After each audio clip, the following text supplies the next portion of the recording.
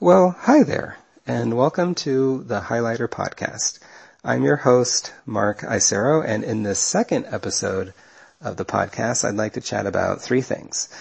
The first is that I'd like to thank everyone who listened to last week's first ever episode. Some of you even subscribed, which is a big bonus, so thank you very much. The second thing is that I want to let you know that I've decided that the podcast is going to start coming out on Mondays. Here's my thinking. I figure the digest comes out on Thursdays, so I'll give everyone a few days to read the articles to see which ones you liked, and then on Monday, I'll interview one of you about an article that you want to talk about. And maybe, if it's possible, I'll interview the author of the article too. My goal here is to get us talking about what we're reading and to build the Highlighters reading community. So please let me know if you'd like to be on an upcoming episode of the podcast. Don't be nervous. It'll just be you and me having a nice conversation with potentially hundreds of people listening in. That gets me to the third thing, which is my highlighted article of the week. I'm choosing the piece on Henry David Thoreau and Walden. It's the third article this week, and it's not the longest article, and it won't beat you upside the head or anything, but I appreciated the article's subtle but important message.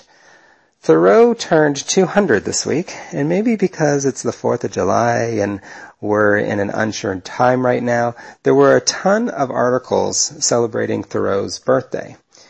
There's something very old-school American about Thoreau. He's the guy who shunned the excesses of society, who went to the woods to live simply, to get at the essence of things.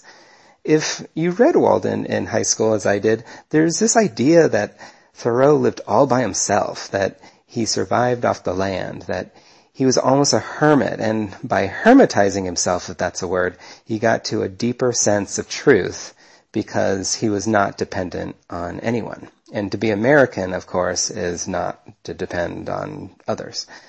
It was with this thinking that I started reading the article, but by the end of it, my thinking had changed entirely. It turns out that Thoreau was not alone at Walden Pond, that he had neighbors who he talked to, who he was friends with, and who helped him as much as he helped them.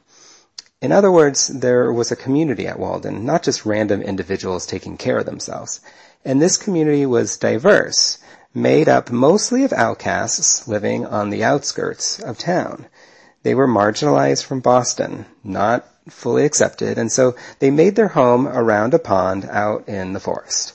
In some ways, I think this new vision that I got from reading the article is more American than the one that I had, of people, all a little different, making do the best they can, leaning on each other when times get tough.